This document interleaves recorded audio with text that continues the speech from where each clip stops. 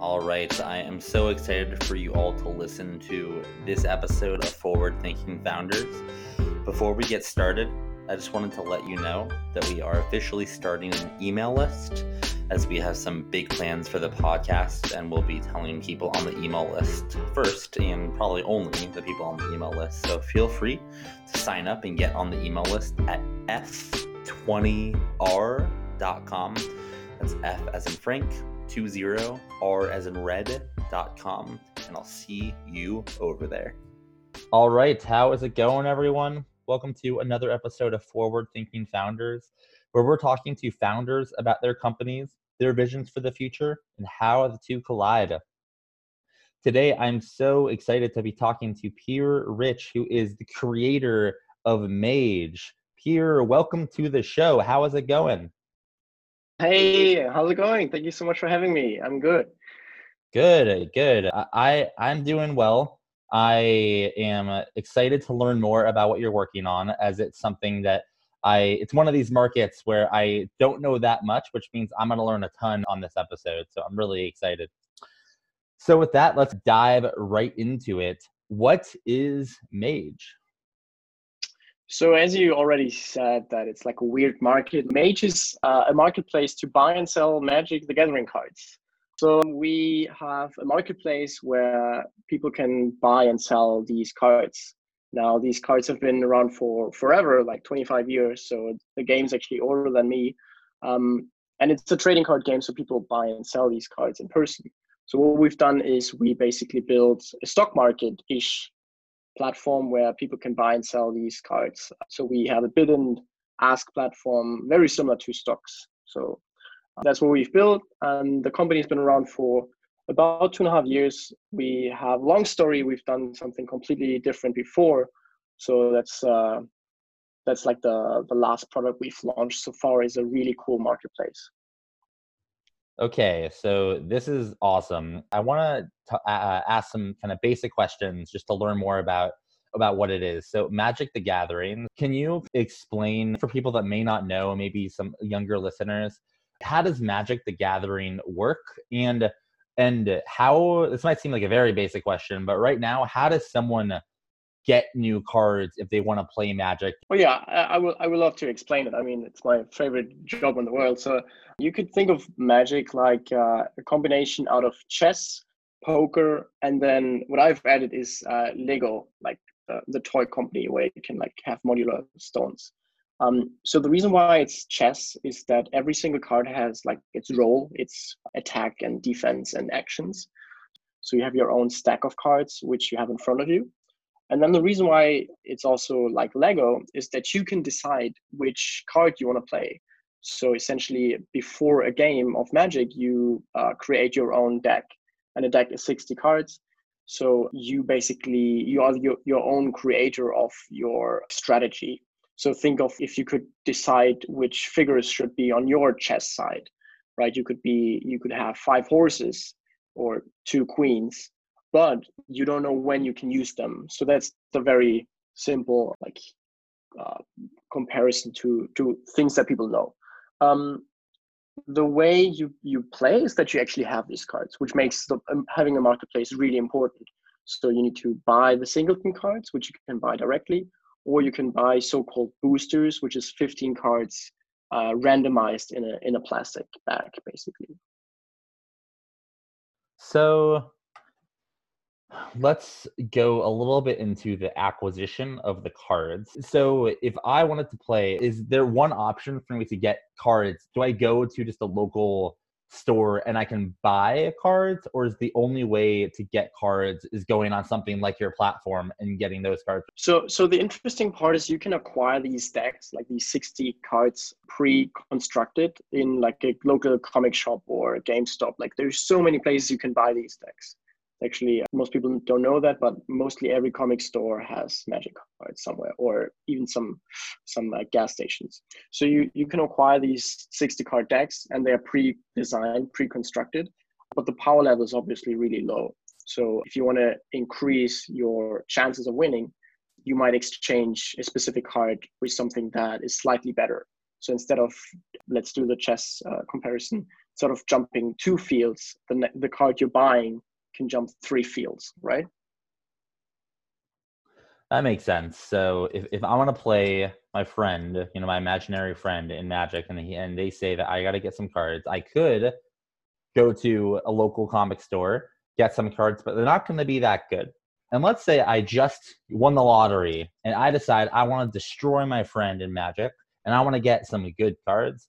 Is that what I would then use Mage for? So that's a very easy conclusion, but it's mostly wrong. Like of course you can buy like more powerful cards. The reason why Magic is so interesting is that you always usually compete with the same strength. Like it's called formats, where you have usually the same power level. Like there's a so-called banning list. Like some specific cards are not legal in these more like low level formats where the power level of specific cards are not too high, too strong. So if you decide to play against your friend, you will very likely have the same amount of power level. So if you outspend him, it's probably not legal, right? You cannot just buy a specific card that says if you play this one, you win the game. So it's very likely that the both of you will play the same sort of environment, same format. So in a way, you can always have better cards, but it's not like that the card that is 10x the price is 10x the power. So there is some decks that cost 5x less than the second best deck. So it's like it's not the most expensive deck always wins. It's more like there's a price minimum. Like let's say to play a specific format, which is called Legacy, you need to be paying a minimum of like 2K per deck, like $2,000 to have the chance to play. But if you spend 4,000, that doesn't make your deck 2x better, right? So there's some sort of ceilings and minimum pay, like buy-ins in a way. That's smart to have that built in, because then Jeff Bezos and Bill Gates will just beat everyone because they'll just get. There's no way you can buy the best deck and then just beat everyone. That's just impossible. So I'm on your website right now, and I clicked a card, and I'm super surprised by what I see. It feels almost like trading stock. Would you say you're creating a stock market for these cards? That's actually a really good observation. So in the past, people have used Facebook groups or WhatsApp groups or like all kinds of eBay-ish things. And we've been like really looking at another YC company called Goat, and then there's also StockX, and then there's so many nowadays. Like people using these ways of trading that is really similar to a stock market, and we just thought this makes just so much sense to have the same economics and the same methods of an actual stock market. So you're still buying cards, you're not buying any shares or like virtual assets. It's just an e-commerce platform where the bidding and asking works the same as on a stock market. So yes, we try to build the stock market for nerds. Got it. And I'm curious to hear a little bit about why Magic the Gathering, which I guess leads to like why, when did you fall in love with this game? And I'm curious, are there other similar card games that you like, or is it just Magic? Is Magic your number one favorite game in this space? I think it's actually an obsession. Like when I was 16, I guess I was super into like online games, like of course the first person shooters, but also like Star Wars and all that kind of stuff. And then I got introduced to Magic by my best friend, who I'm still friends with. I'm playing mostly every week, which has been a long time, like almost 10 years. So I've been hooked on Magic for like the last 7 years, going from really cheap, like budget, we call it budget decks, like the cheaper decks, into really high-end decks, like 3,000 per deck. I think the most interesting part about this game is actually the community. Like it's really, really like, it does make sense to stop playing Magic because it's always changing, and the community is just it's just part of me, but also like family and friends. So in a way, it's like the parent generation that's always playing like a specific game like Skat or something. I don't think that I will ever stop playing Magic because it's just the best game in the world. And the reason why I got into this company was actually by accident. I mean, that's all usually how it happens, right? So I was building a company before Mage, that was selling plastic sleeves for these cards. So just to protect them. That's a really long story. I don't want to go more into that because it's just too complicated. But essentially, I was building that company. It was a one team or one person business, and then I sold the brand to another company. And that was basically it. My start into entrepreneurship when I was like 6. I think I started at like 18, 19, and then at 20 I started Mage.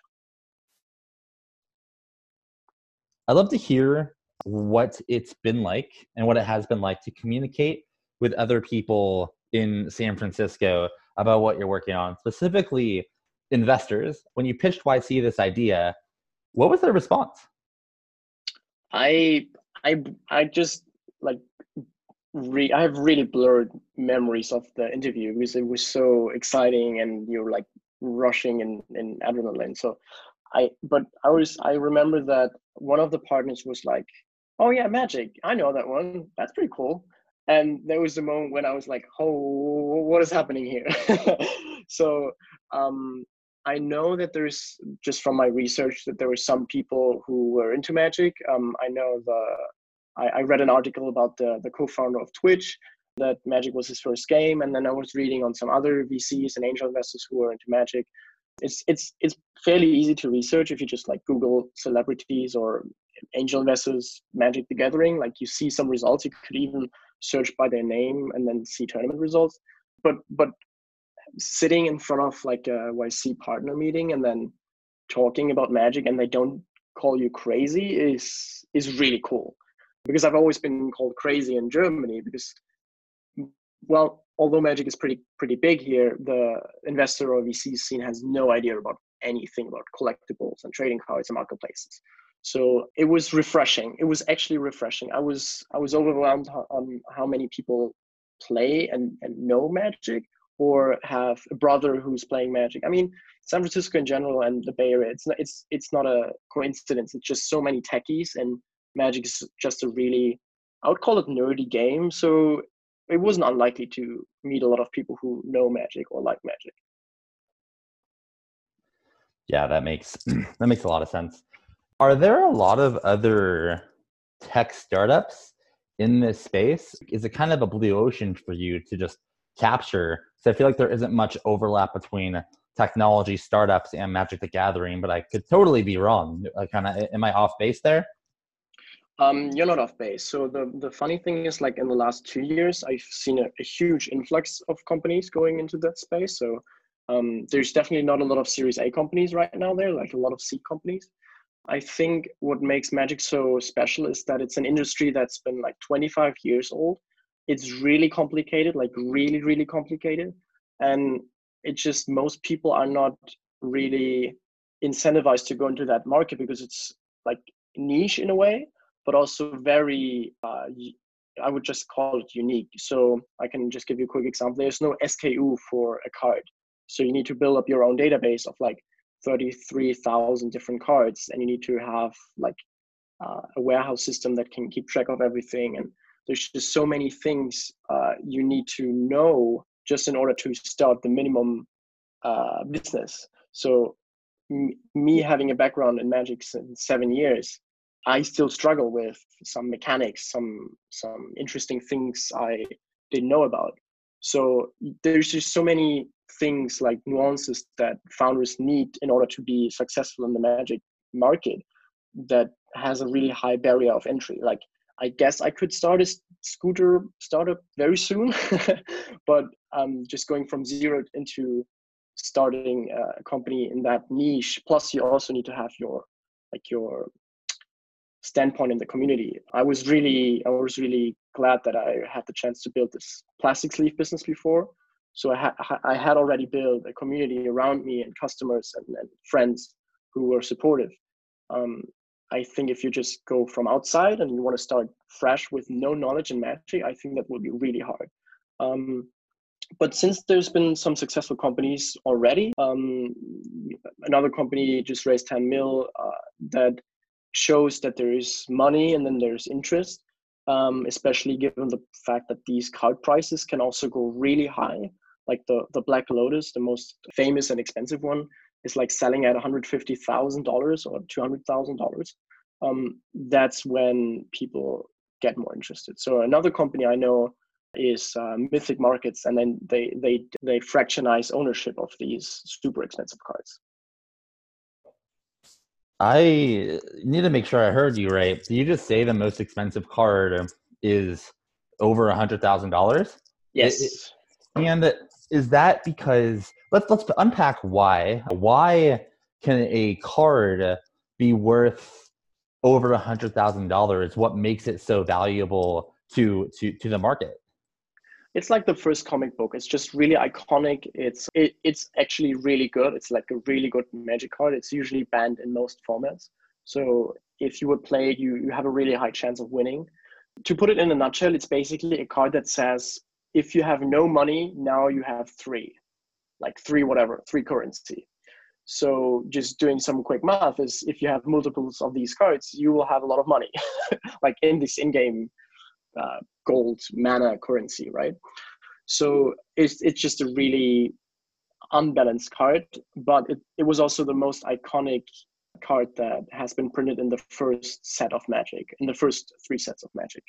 So I think the real value is just because of its like nostalgia and raw power, but also that it's just really rare. Like there's maybe a couple hundred editions of that specific card in the hands of owners. And of course, as like artworks and the first comic books, people like rare things and they are willing to pay the price. It's like the Mona Lisa, but different, obviously, like a little bit cheaper. Yeah. How do you think about user acquisition? Do you sponsor tournaments, or how do you get the word out about Mage?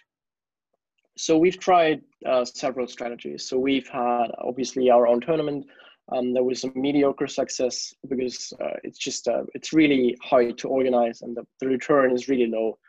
We might go into tournaments sooner or later when we have more resources to just actually put human labor to work. But right now we go more into influencer marketing, obviously SEO traffic is a lot. Like the moment you have a lot of blog posts and interesting engagement content, that people come on their own search. I guess the most interesting thing for us was having our own esports team last season. So we had like the best 6 Danish players who were participating in the highest esports league of Magic. Yes, whoever's listening, there is an esports league for Magic. It's called Magic Esports. It's not a joke. It's actually amazing and hilarious to watch. So go check that out. So we had the top 6 team in the world sponsored by Mage. So that was one way how we got like the brand awareness in the beginning, and now trying to convert this awareness by influencer marketing with checkout codes. Essentially, if someone drives traffic to our website, they get like a referral and discount. So you mentioned esports there, and I'm going to ask a potentially obscene question, but I'm curious. Do you see potentially one day the merge of Magic the Gathering, VR, and the esports? Well, I mean, Magic has done a huge leap. They basically launched a new online client to play Magic online, which is called Magic Arena. So that's a gigantic leap. They didn't have a good online client for the last 7 years. So they had like an old client that looked like Solidary or like online chess, which is called Magic Online. But with Magic Arena, they really went deep into Magic esports. So having $1 million tournaments, I guess I think the prize pool was 10 million just for 2019 for all Magic esports tournaments. Like 10 million is a lot of money. I don't think there will be like VR-ish games popping up. I just think, I mean, not in the next 2 or 3 years. The moment VR will be a thing, there will be a lot of things that no one has expected. So that's a different story. I've seen a GitHub repository actually playing Magic in VR. So it's just paper, right? It's just a frame. Like it's not that hard to program it. could be interesting. I'd be down to play it. Yeah, I'm just waiting for Sandbox VR to open up in Phoenix, Arizona, so I can play Ooh, I esports see. and all the good stuff, in the I world of see. virtual reality. Yeah. Well, I mean, cool. the moment we have good like market adoption rates of VR, we will have any trading card game, whether it will be Magic or called VR the Trading or whatever, where you have the cards in your hand, and the moment you play it, like a gigantic dragon will appear and everything starts to burn. Like that will happen 100%.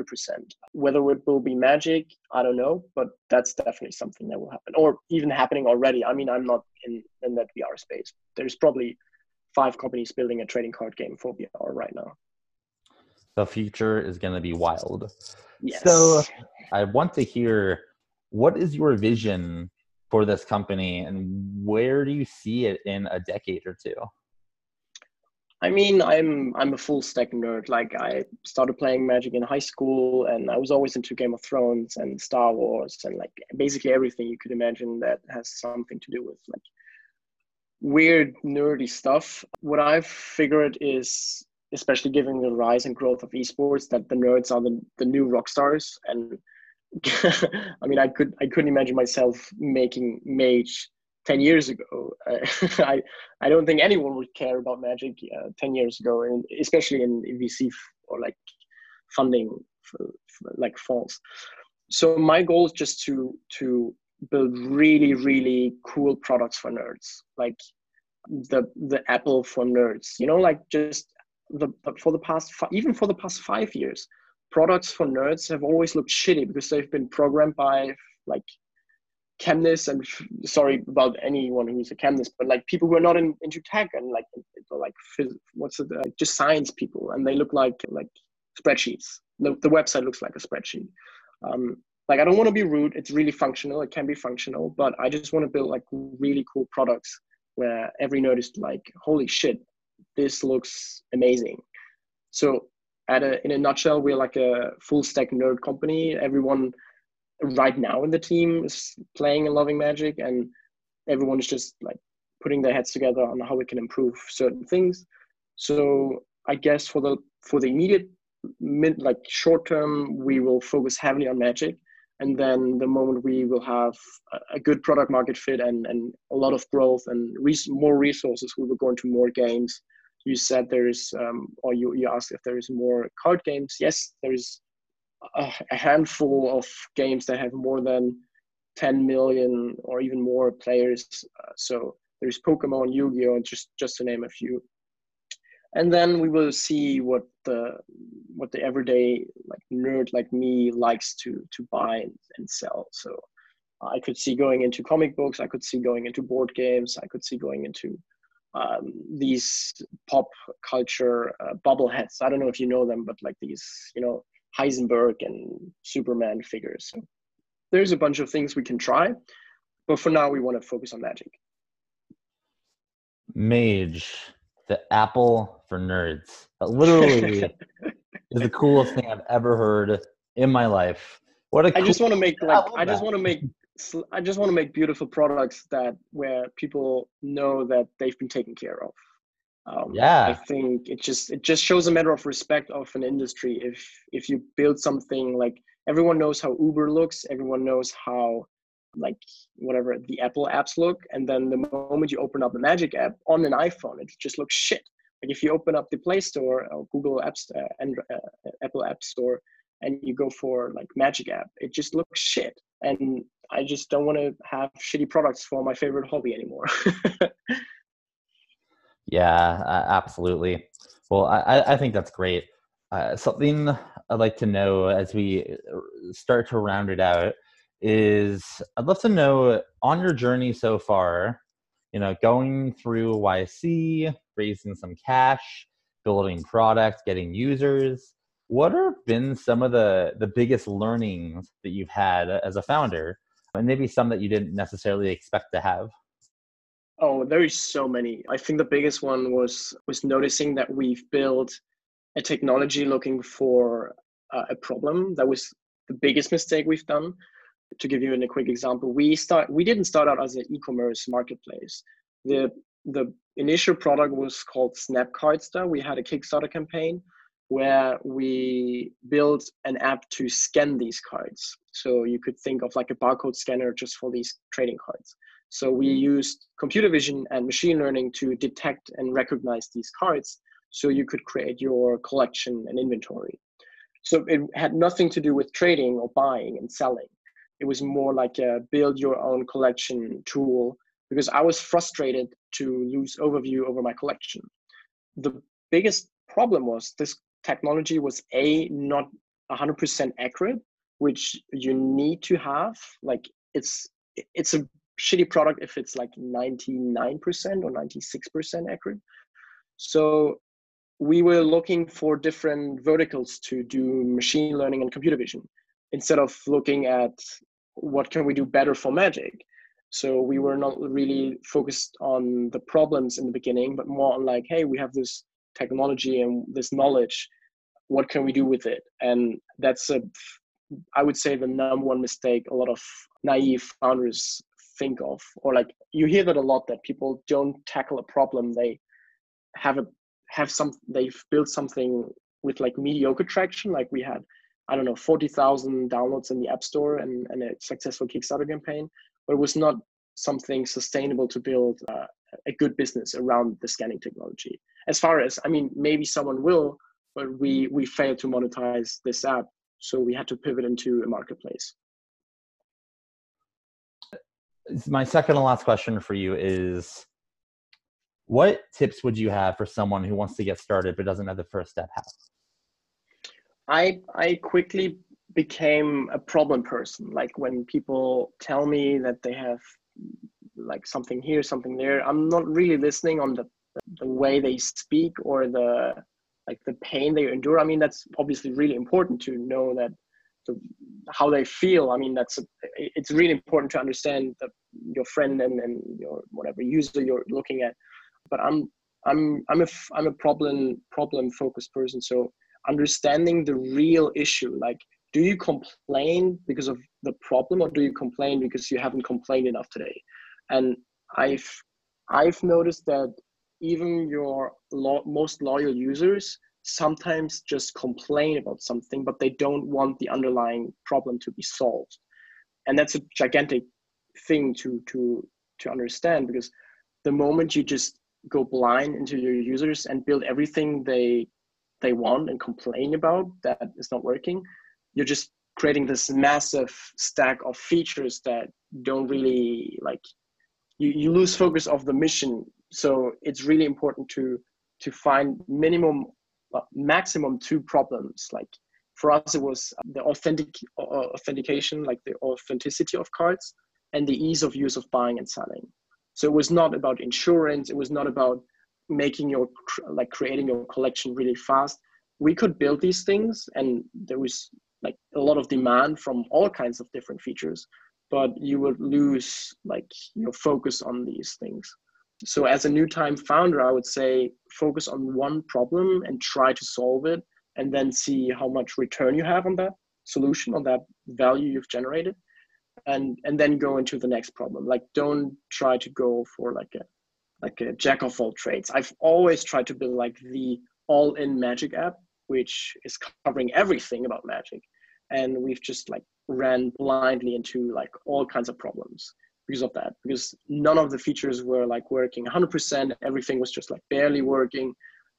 So now we just want to make sure to be like laser focused on one problem. And then if it doesn't work well, then we didn't do a good job on observing the problem. Maybe the problem was not big enough, or we failed, but at least we failed by giving everything into solving this problem, and not just 5% because we were fighting 10 different problems.